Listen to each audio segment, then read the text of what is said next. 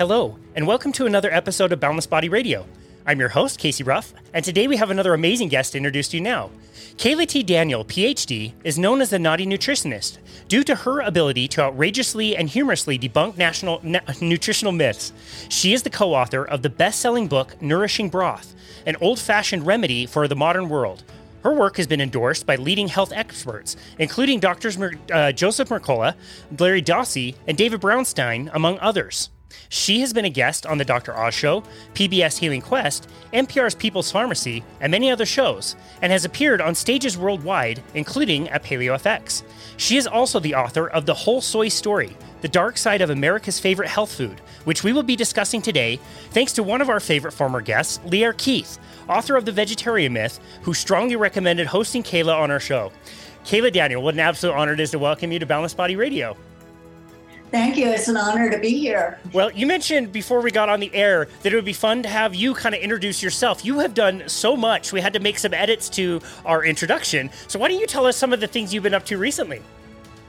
Well, I'll be brief. I am the Naughty Nutritionist, so I move into controversial territory. And with nutrition, often what we're told is good is bad for us, and what's bad is good for us, and so it goes. So I'm a bit of a contrarian. If you like controversy, nutrition is the best place to be. You're in the right place. So I've got a history, like many people have, that I was sick and tired for years and years. I tried every diet out there. I was vegan. I was low starch. I was, food combining. I did Ayurvedic. I did Chinese. I did everything until I found my way back to what I would now describe as an ancestral diet, a traditional diet that includes plenty of meat and is not shy about fat and eggs and all these other good traditional foods. And through that started my path to becoming healthy. And now at 72, much healthier than I ever was at 42. That we talk about that all the time. I don't know what it is about this world where people are aging, I think, but they're looking younger and younger and younger as the time goes. It's like the curious case of Benjamin Button around the like primal and paleo world, especially as you get to like low carb and carnivore. People just seem like they're thriving and enjoying life, and they don't look like they're aging at all. That's amazing. Well, okay, so we mentioned we're going to be talking about your book, The Whole Soy Story. This is not a new book. This wasn't published last year or the year before. This was 2005, I believe. Is that correct that you published your book? That's correct. It's a great book. I was able to find it. It's fantastic. You're really funny in it. And I love all like the subtitles and the chapters and everything. You did a really great job with that. Let's rewind a little bit. How were you able to kind of discover this story? Because again, this was quite a while ago where I don't think a lot of people were aware of any of this that's going on with soy. Sure. Well, back in the late 1980s and through the 1990s, I was reading all of these articles about soy, the joy of soy, the soy of cooking. Soy was supposed to cure everything from cancer to ingrown toenails. It sounded like it was cheap. It was wonderful. It would solve the problems of world hunger. And I started looking into it. I mean, I wanted to believe that. I mean, wouldn't you want to believe that this inexpensive food could be such a miracle fix for everything? Well, the science didn't support that. And the more I started looking into it, the worse it was looking. And I realized this wasn't just a simple article. It wasn't even a book I could wrap up in a few months. It was going to take 4 long years. Wow. And I ended up deciding to earn a PhD in nutritional sciences. And the soy story became my dissertation. Wow. So just a version of it that was a little more academic than the book that came out. Yeah, that's so interesting. But as part of my PhD program, I really had to delve very deeply into the science, and I worked with the great lipid chemist, Dr. Mary Enig, who's the woman who courageously exposed all the dangers of trans fats. And she was on my committee and health committee member. I had to be good. Yeah. Wow. That's crazy. So that must have been interesting to take a quote unquote healthy food that you think is net positive. This is a really great and healthy thing, to then learning that, like, okay, maybe it's a neutral thing. Maybe it's not as healthy as we were told, but I think it's a whole other thing to learn that, like, no, this is a net negative. This is actively doing some really, really bad things. What was that experience like for you? It was sobering, because you want to believe most of what you're reading is accurate, or it's even coming from people who have integrity, but you discover there's very deep corruption right across the whole field of science, actually. Researchers are beholden to the soy industry or to, big pharma, the food industry, specifically the soy industry, which is absolutely huge. And that's where the research dollars are. And that's, if they want to work, if they want to hold their academic positions, they often have to please the people who have the money. Yeah. So in the good old days, before you were even born, Casey, scientists were more able to be honest scientists because they would get a job. And of course, there were always some poor scientists and good scientists, but they weren't having to look at the money all the time. So they were more likely to be honest. So some of those old studies are amazing. And when we're looking at the soy story, we have years and years of USDA scientists doing work on animals, studying soy in animals, because their task was to find a way to make soy better so they weren't killing the animals prematurely. So they liked the fact that soy was tanking the thyroid of the animals because they got fat quicker. Wow. So that was a good thing, but they wanted to keep them alive long enough to get them big and profitable. So these USDA scientists were doing some amazing work that our government supported, maybe supported for the wrong reason, but the work got done. So that's why there's so many studies on soy, so much research, much of it good research. Wow. And some of those scientists were still alive at the point I began researching this. So to be able to talk with them was a real honor. Yeah, that's incredible. Wow. Well, in your book, you talk a little bit about the history of soy, which I really appreciated, because most of us are born in this world where there's like grocery stores and there's lots of grains and there's soda shops and we can buy apples 365 days out of the year. All of those are so new to the human experience. But when they're normalized, that's the only thing you forget that they are very new things. And we don't often question, like, okay, what are these things doing to us? So if we go back in the history of soy, how long have we coexisted with soy as a foodstuff? Not very long. And that surprises people. Totally surprises people. Soy was always valued traditionally as a fertilizer. So They would grow soy between crops and plow it under. Now, it's a fabulous fertilizer. As I understand it, it secures nitrogen back into the soil. Is that what it does? Yes, it does. Okay, sorry to interrupt. So I do say some good things about soy. I mean, it's a spectacular fertilizer. But it traditionally was not eaten. They had to find ways to make it so it was more digestible so that people could actually do fairly well on it. So they found that if they fermented it into miso, that became a good food in Japan, that natto, the bacterial activation of the soy is very healthy, but one only eats small amounts of miso and natto. I mean, you can have a whole cup of miso soup and you're just talking a teaspoon, 2 teaspoons, maybe a tablespoon. This is not a huge amount of soy. Yeah. And likewise, natto. I mean, it's very strong. They have special rooms in the restaurants where the natto eaters are because nobody else wants to smell it. That's hilarious. It's strong. And in fact, it is very healthy. The bacteria are producing a lot of really good vitamin K2. I mean, just what we want. Wow. But tofu, fairly recent invention. Soy milk, people are shocked to find, was invented by the Seventh-day Adventist missionaries from America.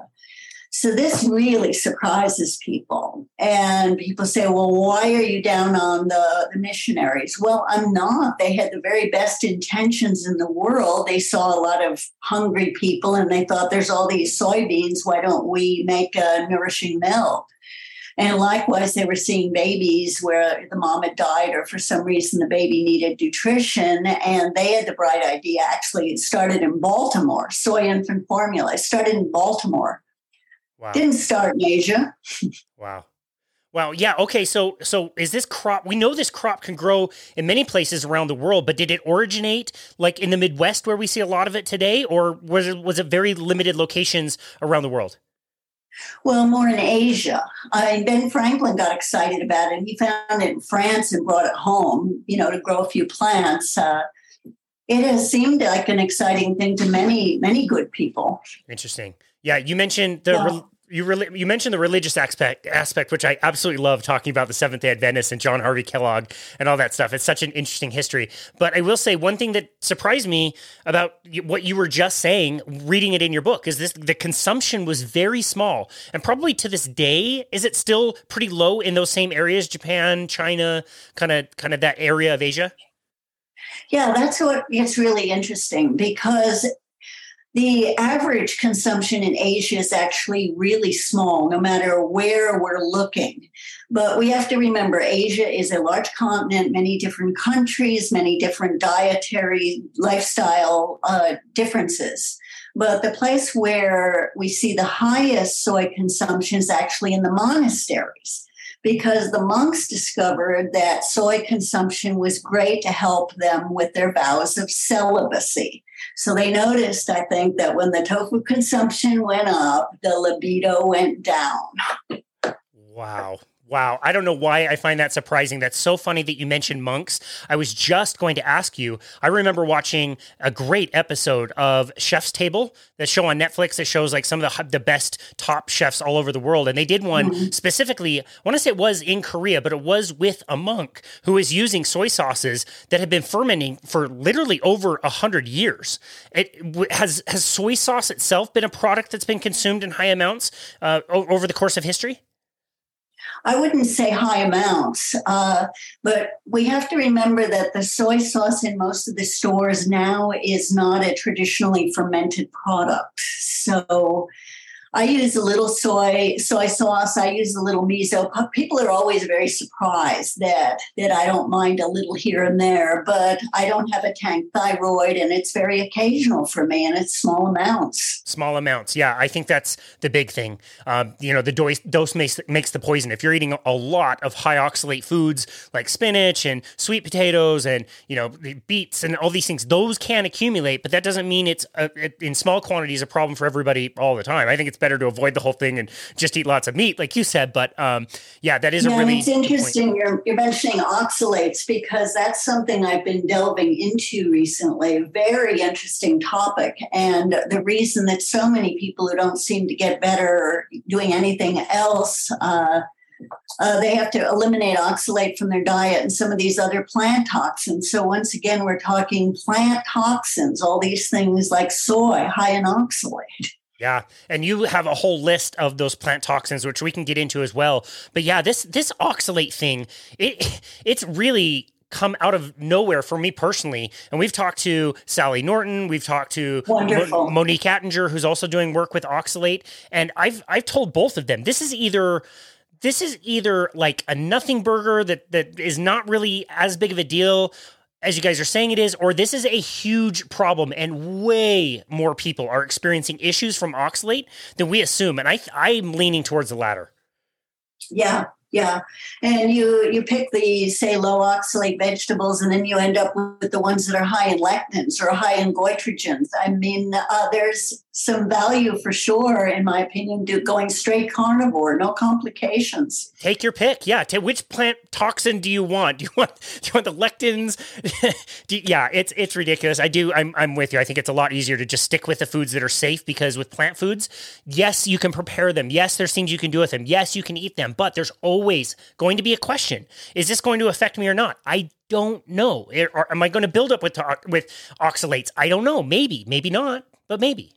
Well, most of us are eating so many of them, it's very hard to tease out what's actually the problem for us. And so many of the elimination diets, like Whole30, for example, guess what? You go on that diet and you remove some likely culprits, but what they're having people eat, very high oxalate, lectin, the whole bit. Yeah, so interesting. Okay, wow. So let's go back to the celibacy thing and let's relate that. Let's relate that to the Seventh-day Adventist. What in the world does a religion and John Harvey Kellogg have anything to do with the story of soy?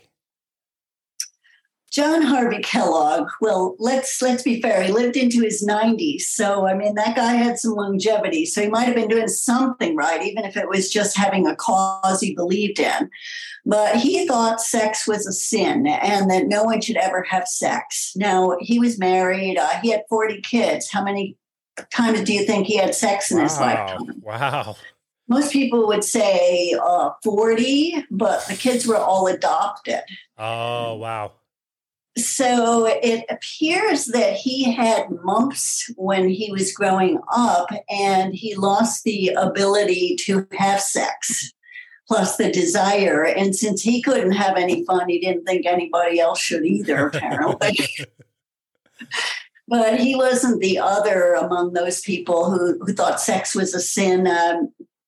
Graham, who founded the Graham Crackers way back in the day, he was going around the country preaching about the ills of sex and, the carnivores, carnal knowledge, sex and carnivores went together. He noticed that. So he's putting people on things like these graham crackers, which are not the graham crackers we have today, which are loaded with sugar. These were things that had no flavor and could break your teeth. They were hard as rock.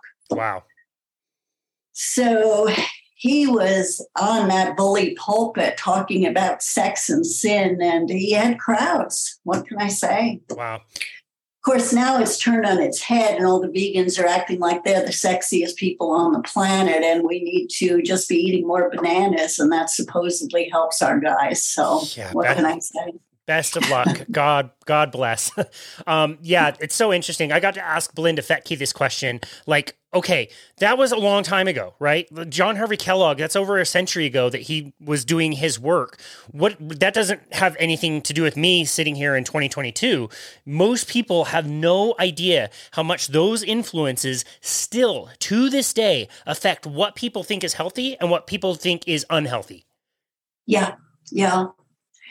Still to this day, because that's where the money is. The money is in grains. The money is in soy. I mean, for that matter, it's in pea protein. Like the companies that stop the soy, they're all doing pea protein. And we don't have as much research on it, but I would distrust it just as much. Yeah, that's a really good point. Okay, so how did soy increase in our diets and in production? Was it a supply thing or a demand thing? Were we needing more in the demand side, or were we just growing so much of it that we needed to figure out something to do with it? Well, there was plenty of supply, and using some very good advertising and marketing and enlisting scientists, they created a demand.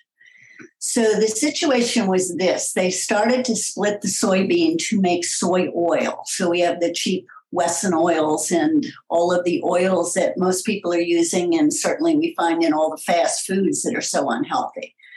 So they split the soybean, and the oil was being used and was profitable, but what were they going to do with the protein? You don't really want to have to pay to dump it in a landfill, right? There was only so much they could feed to animals, and the researchers had worked on that. So they thought, well, let's feed it to people. But the problem was they had a very big image problem, because the only people eating a whole lot of soy, or certainly soy protein, would be like Russia, Cuba, communist countries, poor people, had an image problem. So they had to flip that. So the wealthy people would desire soy. So they turned it into a health food. And this was a really brilliant strategy. And they hired scientists to produce the studies. And we all know that there's a lot of flaws to most research, starting with like who sponsored the study, who paid for the study.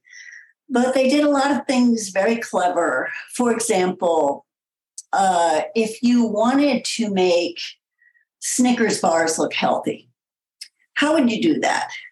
Maybe you do a study comparing them to Twinkies, because in that kind of comparison, they would come out looking pretty good. Right.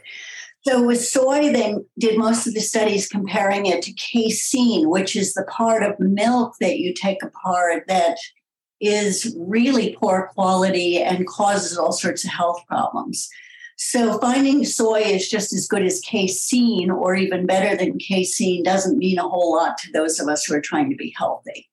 So most of the studies compare soy to casein and can go on. I mean, when you start looking at it, you just find confounder after confounder. It's just not good research. Yeah. So what were the health claims? What were they saying was healthy about soy? The health claim that the FDA passed in 1999 is soy prevents heart disease. And the FDA should never have done that. And at this point, that's been retracted after years and years of work, of which I was part of that with the petitions to the FDA. But the idea was passing that health claim, and then on all of the packages of soy food, it would say soy helps prevent heart disease. And they had some kind of disclaimer, in the context of an otherwise good diet, blah, blah. But people seeing that health claim, they started to believe it. And of course, there was a whole lot of media attention at the time, and the magazines are full of all the wonders of soy. I mean, we couldn't escape it.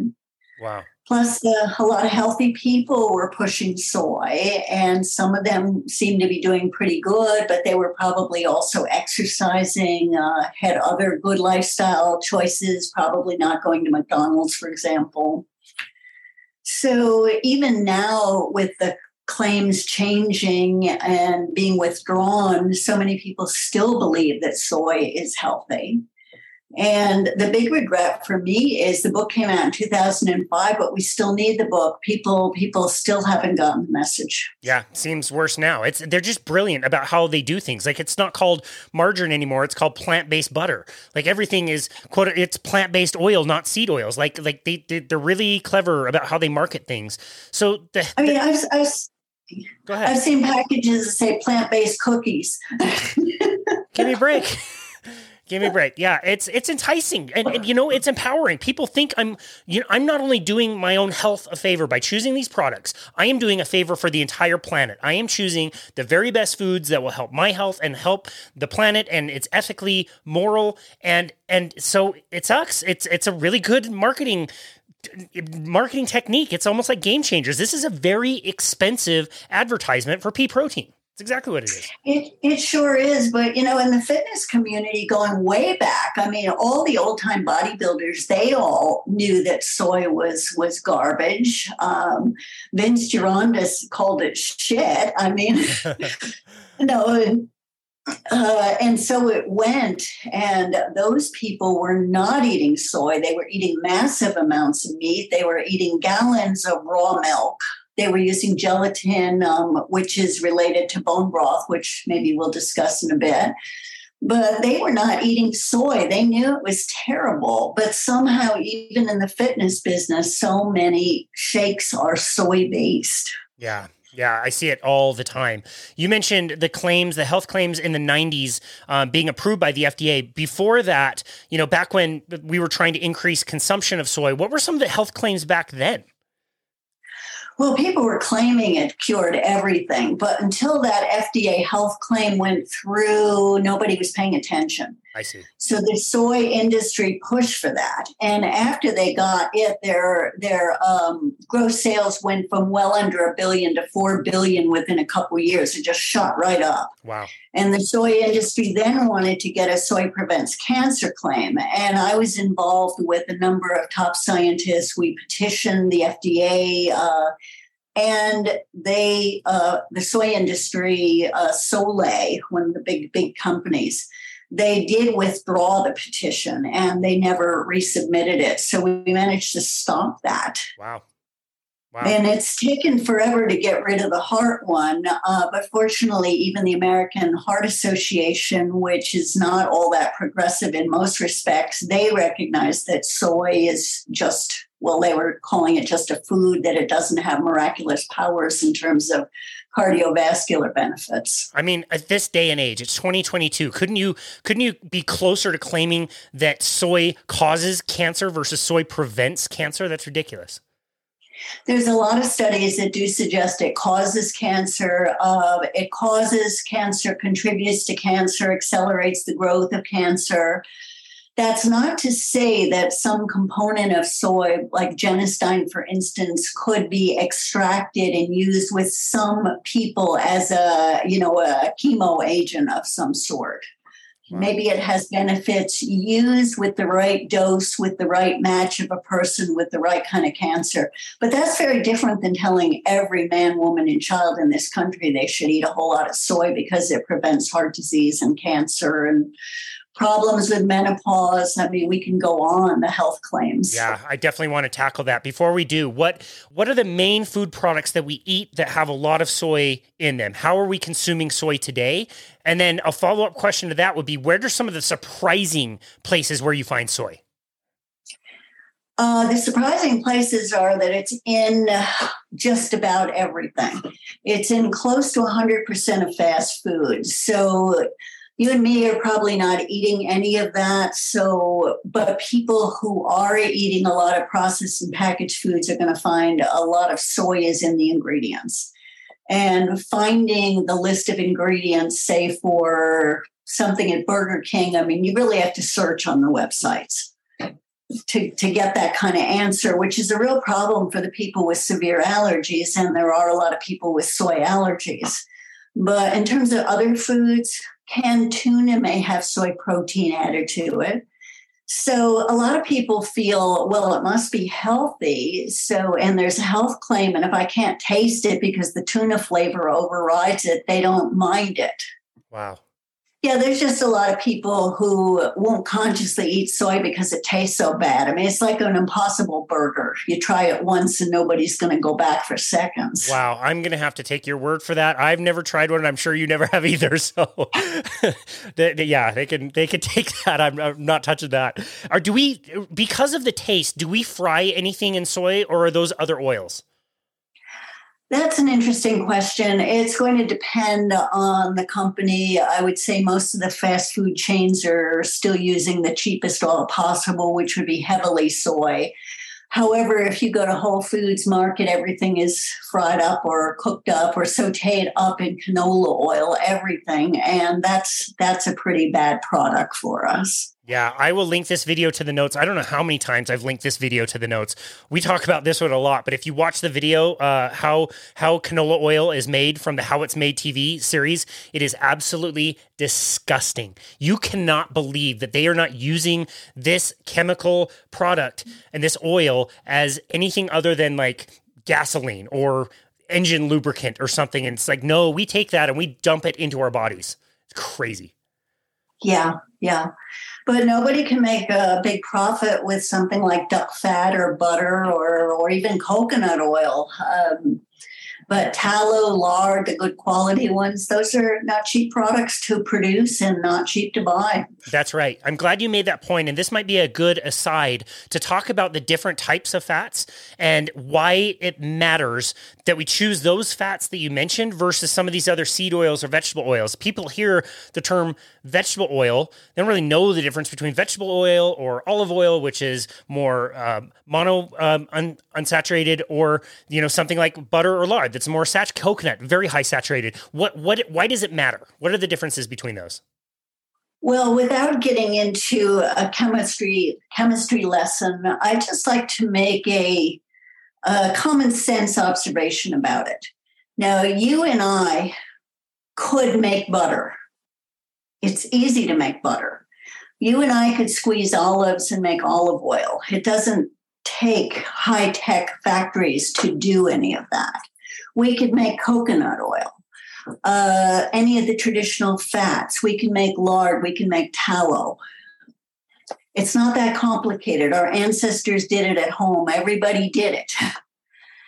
We have a very different situation with soy or canola. It takes a gazillion-dollar factory where they can take those beans and smash them up and pull the oil out of them. It takes chemicals. It takes high temperature, high pressure. If you tried to make soybean oil in your own kitchen, you would fail.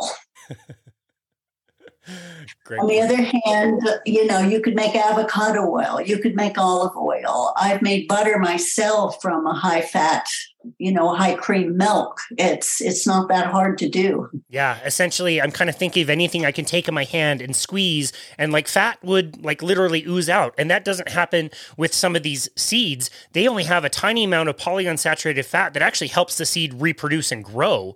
It needs it for that purpose. And we're going in and taking high quantities of these, going through that crazy process that you mentioned. Let's have one more question about the heating up of those oils. Why is it a problem to heat up canola oil or soybean oil or corn oil, where it's a lot less of a problem to heat up a cooking fat like butter, lard, tallow, some of these other ones that you mentioned?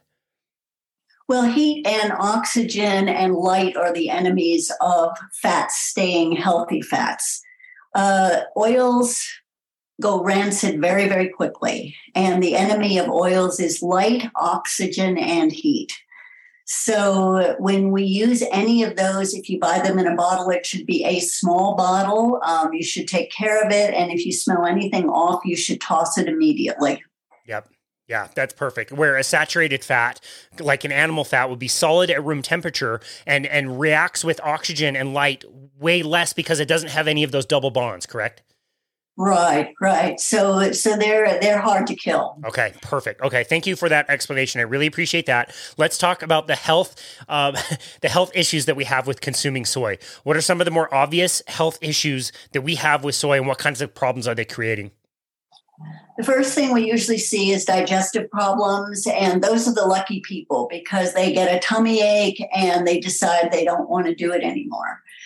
The more unfortunate people don't have that kind of reaction, and much farther down the road, they'll notice they are having, say, thyroid problems and reproductive problems, libido problems, menstrual problems, menopausal problems, many, many problems there. But they're not associating it with the soy because it's not an immediate cause and effect.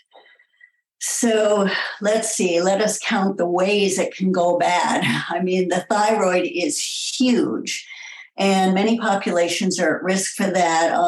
Babies put on soy formula, they very heavily have thyroid problems for the rest of their lives because the baby is getting nothing but soy formula. So little body, a big dose of the soy formula, and there are repercussions, and could go into some of the reproductive problems they have as well. The girls are overestrogenized, and many of them starting their puberty at 8 years old now. I've heard stories of toddlers down to 3 years old, developing breasts, menstruating. They were on soy formula. Yeah. That's crazy. I knew it was getting younger and younger, but that's insane. Yeah. And with African-American women who are more often put on soy formula than Caucasian women, their puberty is even earlier than the Caucasian girls. So there you go. With boys, it's more often they're estrogenized, they're feminized, depending on the amount they got. They may not go through puberty normally.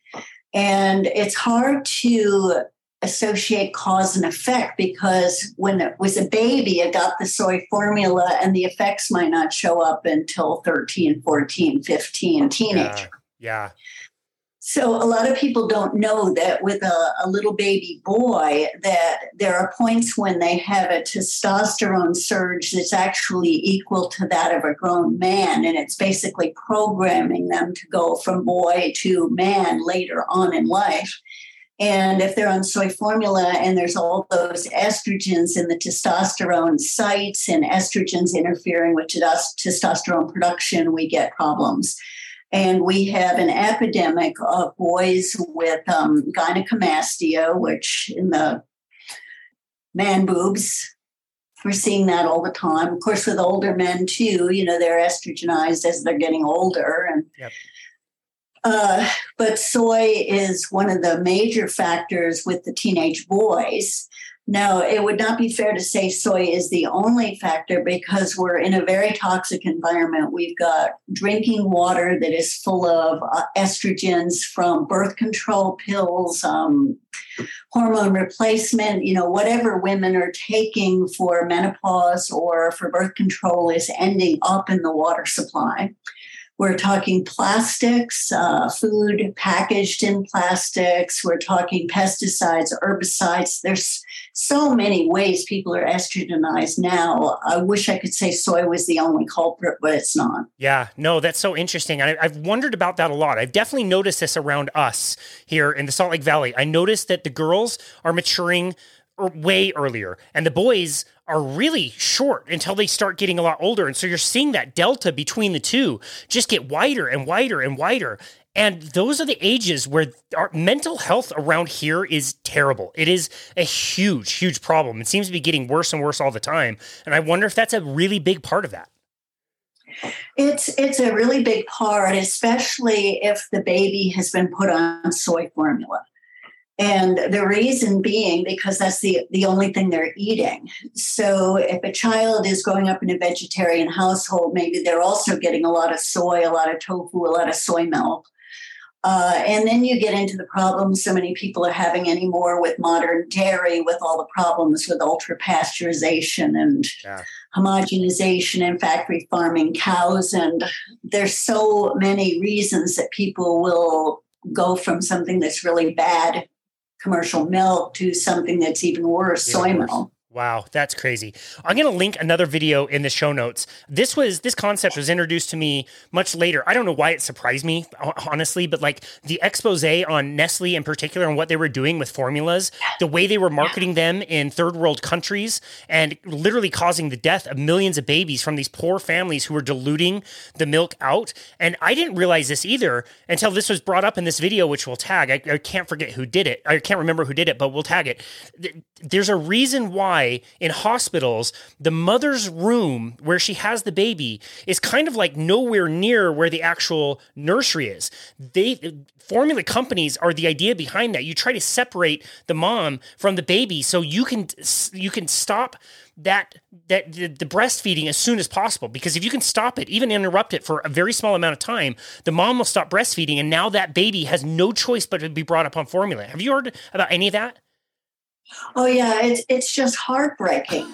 It's almost hard to believe that something so evil exists, but it's true. So they start the baby as quickly as possible with all sorts of free stuff, and then in those countries, the people at that point the breast milk's dried up, and they can't afford to buy the formula, and then they're diluting it, and the story. Well, it goes on. It's not good. Is money that awesome to have a lot of? Like, is it worth going to those levels to have that much money and like work in these food systems? Is that worth it? I can't imagine it myself, but I guess you and I aren't. That's got to be an amazing yacht or an amazing Ferrari or something. I don't know. I don't think the price of a soul is worth all of that. That's crazy. Wow. Well, when I went to some of the big soy conferences, the big symposia where they're discussing all the research, where there's a lot of papers presented, which I went to for about, 4 or 5 years, I went to the conferences. And I went in secret. Nobody there knew I was a book. Nobody knew there was a book. I was protective of my life, basically. Smart. So I went just as a dumb journalist, and I'm overhearing everybody saying all the things I needed to hear for the book. But one thing I do have to say is most of the scientists and the young people coming up, they actually believed soy could be good. They thought they were doing good things with going into this area. They were as fooled as anybody. It's just the people at the top who totally knew. Wow. Wow, just unintended consequences. That's okay. That's crazy. So, okay, so we've gone through the history of soy, we've upped the production, we've upped the consumption. These are the health issues. What kinds of tips and tricks do you recommend for people to start to get this stuff out? Is it similar to oxalate, where you need to kind of back out of it more slowly and it's a little bit harder to go cold turkey, or is this something that you recommend that people just get off as soon as possible? Well, it's easier than the oxalate issue because if you cut out all processed and packaged foods and fast foods, right there, you're going to eliminate just about all of it. So people generally know they're eating soy if they're buying tofu or some of if it says soy milk, they know it's soy. So it's not hard to discover it. There's nothing tricky about that. So you can fairly easily cut out those things. Now, I've had people who basically come crying that they want the government to make soy outlawed because they're tired of going into the stores and all the time they spend reading labels. And I say, just stop. If it's got a label, don't eat it. Put the time and energy into cooking real food, which is so much better anyway. Yeah. No, I agree. When I was eating vegetables, which I don't anymore, I don't think they're health food at all. But one of the simple hacks that I made was I was buying salad dressing from expensive places like Whole Foods and realizing like, wow, this got a lot of soy. It was very simple for me to take a blender and do like 3 parts olive oil and 1 part balsamic vinegar, blend up my own salad dressing, which was really good. I thought it tasted way better than the stuff you could buy at the store. And it didn't have any of that stuff. So you're right. Like simple hacks in the kitchen can get you away from some of this stuff. Yeah. And there are more products now that are soy free. Some of the Mark Sisson's products that are in the stores, I mean, the avocado oil dressings. I mean, if people absolutely insist on something that's, ready-made in a bottle. Wow. Yeah, that's great. I'm glad. And mayos. I mean, there's ways to avoid soy, even eating some foods, but you have to watch out for things like what's in there instead. That's right. Yeah. So, I mean, if it's pea protein, it's heavily processed. It's going to have all sorts of carcinogens from the processing. If it's canola oil, we already discussed that. Many, many problems with that. So we have to be, buyer beware. Yeah. Again, I'll go back to this point. This is why I eat carnivore. I don't have to think about any of that stuff. If I eat eggs and meat, I know that I'm getting all of the nutrients in the most absorbable form, and I don't have to think about any of that. It's all so simple and done. Well, I'm with you on that because the difficulty with trying to avoid oxalates, for example, is it's actually the same point if you're wondering about soybeans and what the content is of the isoflavones, the estrogenic component. Well, guess what? The oxalate content, the lectin content, the isoflavone content, it varies from year to year. How much rain was there that year? Was it dry? Was it hot? Was it in the South? Was it in the Midwest? What country was it in? The levels go up and down. Oh, and the type of soybean will be a factor as well. And we get the same thing. The oxalate content, you want to see it in a nice chart, but all you can do is make guesstimates. That's a really, really good point. I don't know why I hadn't considered that, even if you're measuring it, you really just don't know year to year. Conditions change, which changes the food. So I think that's a really great point. Is there anything else before we leave soy in this conversation? Is there anything else you want us to know about soy?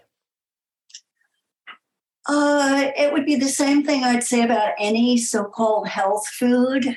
Beware of all these promises, the silver bullets, the miracle fixes, and there's usually a whole lot of industry and money behind it. Yep, I love that. I'm so much looking forward to Sally Norton's new book, which is coming out soon, called Toxic Superfoods, which I think is a wonderful title. Again, we're sold. It's a great book. Yeah, I endorsed it. Cool. so on the money with that. Yeah. Oh. I shouldn't have said that on the money, because she's free of that kind of corruption. Right. Totally. No, that's a great phrase to use. I'm so jealous that you've already gotten to read it. I've got it on my pre-order, so I can't wait for that to come out. And I think it's such a powerful message, because you're right. We are sold a bag of goods when we're told that throwing spinach and beets and all this stuff and pouring soy milk into our blenders in the morning is the best thing that we could do for health. And it's really wrecking people. So yeah. It is wrecking people. I work with clients, and I had a client who was she'd at this point spent more than $10,000 Botoxing her vagina. You can't make this stuff up. But she would not give up her green smoothie. And oxalates are so associated with vulvar pain. And the only way she could have sex and maintain her marriage was to basically eliminate all feeling. That is astounding. But she would not consider giving up her green smoothie. That is astounding. It doesn't even taste that good. Like, come on. Like, you can go the rest of your life without spinach. It's really not that good anyway, unless you're Popeye. Like, come on. I know, but you think about it, the spinach, the almond milk, for that matter, beet juice. You can go on and on and on. It's a lot of high oxalate stuff. Yeah, that's crazy. Okay, so we've spent most of this conversation talking about ways to destroy ourselves and destroy our health. You've also written another book, which is amazing, which is how to restore some of these things. We love talking about bone broth. Why did you decide to co-author that book about bone broth? Yeah, I started researching bone broth before everybody else. I was sort of the pioneer there. I wrote a paper back in a little after 2000, actually part of my PhD program too, on proline and glycine and why these so-called conditionally amino acids were essential for good health. And how, while the body theoretically can produce those amino acids from whatever else we're eating, the fact is most people aren't healthy enough to do so. So I started looking into that. And the obvious question became, well, how can we do this with food? And that leads us to collagen, gelatin, bone broth. And basically a nose-to-tail diet that includes every part of the animal, including making soup out of the bones and joints and skin even. Yeah, that's awesome. Do we even know all of the things that are in bone broth? Or are we going to continue to learn about more and more of these elements and how they can help us heal? Well, we have to remember that there probably won't be any stories, any studies on bone broth because nobody can make any money on selling soup. Great point. However, there's been quite a lot of research, so I had a lot to draw on for the book. It's just I didn't have it on broth itself. I had all these amazing 19th and early 20th century studies on gelatin, and there's been studies on amino acids like glycine, proline, glutamine that are heavily in bone broth. And Dr. John F. Pruden's research on cartilage, which is a more specific type of collagen by which we can regenerate joints and heal autoimmune problems and a lot of things. So if you're making your own bone broth, you're going to get cartilage because you're going to be using a lot of joints. Yeah. If you're just making a collagen powder, it's coming from the skin and you're not going to get a full spectrum. But the gelatin studies were fascinating. There was this old guy, Nathan Gotthofer, who spent most of his life researching gelatin. And he did a whole book on it. Could put you to sleep, but an amazing life's work. And in the 19th century, I often joke that they thought gelatin was sort of the soy protein of the 19th century. They had this idea that they could make gelatin and that could make people super healthy. It could solve the problems of world hunger. We could give it to poor people and they would gain the nutrition. And they found out that it didn't work as well as anybody hoped. So it wasn't looking good for gelatin for a bit. They had headlines like dogs died from gelatin. If you actually look at the study, which I've looked at, the problem was the dogs didn't die from the gelatin. The dogs died of starvation because the gelatin tasted so bad the dogs wouldn't eat it. Wow. Bit of a difference there. Wow. But what we really found from those studies is that gelatin alone, and for that matter, bone broth alone, is not going to give you all the nutrition you need. You also need the meat, you need the organ meats. The gelatin is part of the package, it's not the whole package. Yeah, that's a really great point. So it's essential to be really healthy. But live on it alone, I don't think so. Maybe you want to do it for a little while as sort of a bone broth fast for a few days, that kind of thing. That can be useful. It can be good for healing a leaky gut, for digestive distress. A really good thing to be eating, say, if you're sick. And in the late 18th through the mid 20th century, all the cookbooks had chapters on what they called invalid cooking or convalescent cookery, where they were recommending soups and stews and gravies to help the poor, sick person's faulty digestion. So is that why we moved away from using broth in the middle of the last century, like you said? Is it because canning had started and increased during the war and that industry had kind of started up? And where did we go from consuming broth to where I was brought up on bouillon cubes? Yeah, I was brought up on bouillon cubes too. And there's an interesting story behind all that stuff. The original things that they did were done for the military because as we went into the modern world, the armies got bigger and bigger and they couldn't live off the land. So they had to be able to carry food with them. So they were trying to find ways to dry out the gelatin, dry out the broth so they could carry it with them. And there was a lot of money put into finding ways to can broth, and ultimately there's a very interesting story there, but Campbell's soup is in the picture. And the original Campbell's soup, they took pride in healthy ingredients. One of the founders there was a very amazing chef trained in Paris, no less, wow, who wanted only the right kinds of tomatoes, the quality. And so we had a quality product for quite a long time, but then the commercial business got into it and we got to make everything cheap. And now it's just the Campbell soups now bear no relationship to the way they started out. Yeah. Wow. Yeah, no surprise there. I know that you are more in favor of making your own bone broth and store. We like to make it around here, especially as the months get a little colder. I think it's a nice, just warming sensation to have drinking broth. Are there any commercial broth that you really like, or is it something that you really recommend that people do at home? Well, I think it's always good to make your own. But I have some ready-made products in my freezer because there's always times when you say you run out of bones, you run out of time, or maybe it's 108 degrees in Texas where I live, and maybe I don't want the soup kettle going all day. That's right.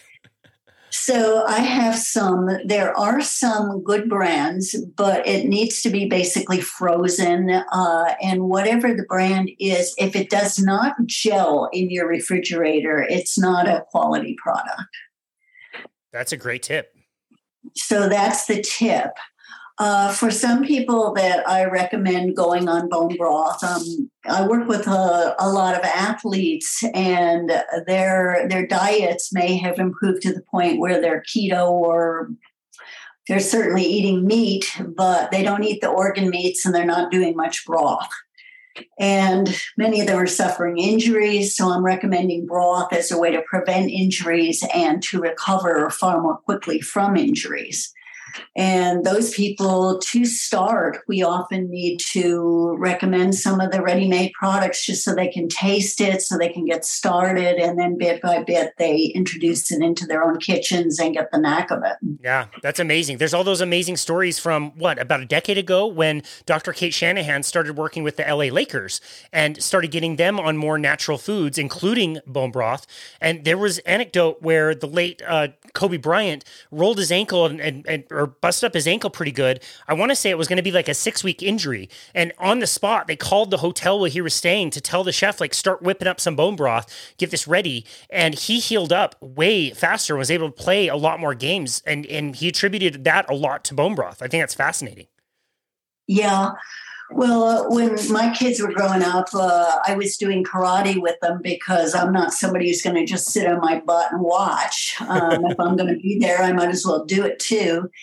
And I am 30, 40 years older than most of the people there. And nonetheless, I'm the only one who's not having joint problems, not having the knee problems, not getting the injuries. And incredible. It's kind of sobering to see what a mess so many of these young people are. They're trying to be fit, but they're malnourished and they're not healthy. Yep, totally. It's very easy to see just looking around. Like, you can see it in people. It's really sad.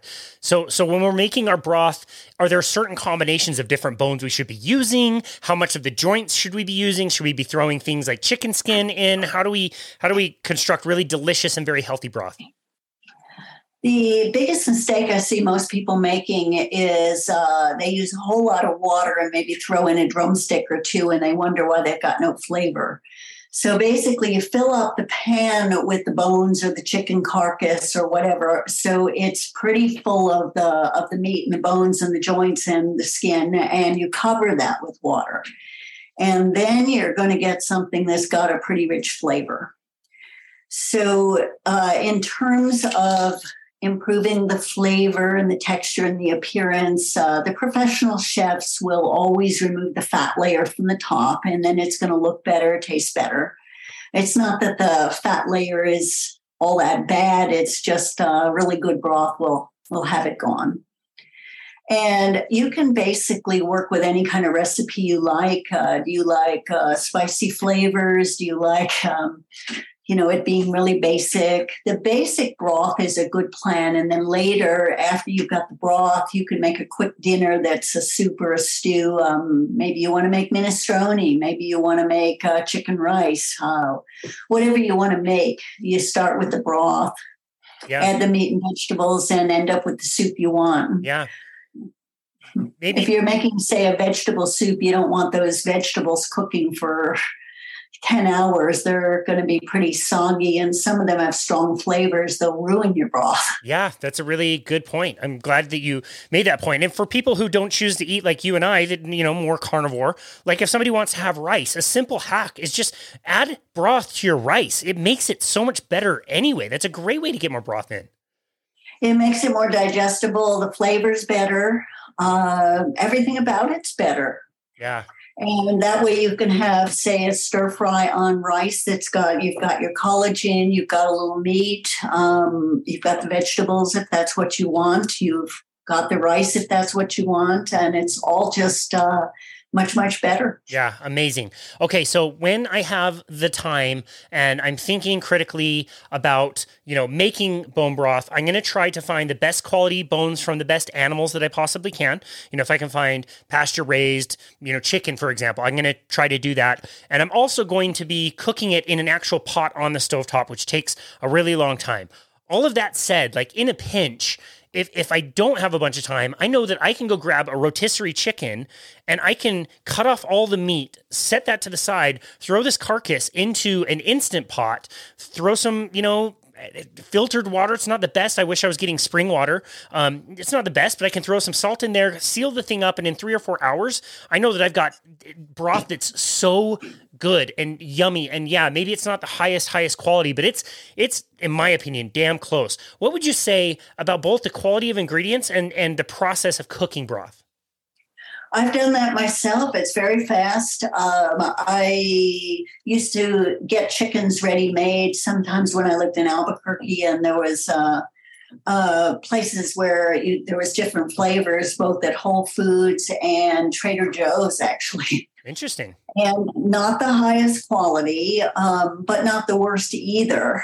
But one could say, I guess, get Costco chickens or supermarket chickens. And, that's better than nothing, really. Yeah. I mean, it's better than nothing, much better than fast food. And with the herbal combinations that you'll get all sorts of different soups, different flavors. So fun to mess with. It is so easy, and I've done that. You really can't fail. You've got the flavor. You're going to end up with a broth that gels. Yeah. That's awesome. Yeah, I even like combining, chicken with beef bones from time to time, and that adds an interesting nuance. And yeah, I mean, again, on a cold day, it's so yummy to have like something that's so good and tasty, but actually like you can feel it inside you. It feels amazing. It feels like it really is healing. And so I'm so glad that we were able to talk today about the crap that you shouldn't be eating, but also the stuff that you really should be taking the time to think about and prepare in bone broth. So Kayla Daniel, thank you so very much for having this conversation with us today. I've thoroughly enjoyed this. Where can people go to find you and connect with you and your work? My website is drkayladaniel.com. And I'm also on Facebook. Perfect. And I do respond to people. People are welcome to contact me, ask questions. My email is wholenutritionist@earthlink.net. Perfect. Awesome. That is very generous and kind of you, and no surprise at all that you'd open yourself up to help our listeners and people out there who have questions. I will make sure to link all of that in the show notes. Dr. Kayla Daniel, thank you so very much, like I said, for all of your interesting work, really being a pioneer in this field and showing us all the harms of soy, but also teaching us about broth and the things that we can do for our own health. So thank you so very much for all of your work, and thank you for taking time to be on our show today. We really appreciate you. Thank you. It was a lot of fun. It was fun. Such an honor. And this has been another episode of Boundless Body Radio.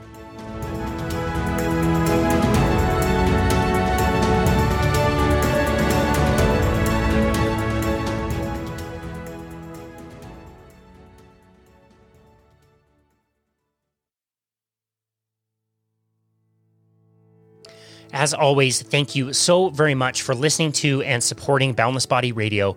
It has been such a joy to go on this journey now that it's been 2 years of doing these episodes and all the amazing conversations that we've had with thought leaders, and to be able to share this message around the world with literally hundreds of thousands of people has been so amazing. If you haven't already, please go over to Apple, leave us a rating and review, as it's the best way for the show to continue to grow and touch more lives of people out there.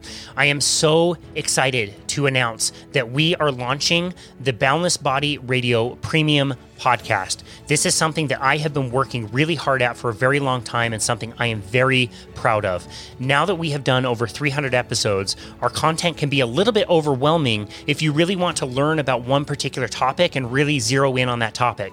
So that is exactly what I have done. I have gone through all of our episodes, taken the very best clips all about one particular topic, and put them into long form, very informative and concise episodes called the Boundless Body Radio Premium Podcast. That can be found on our brand new Patreon page, which I'm really excited to announce, as we have all kinds of different offers there and different tiers.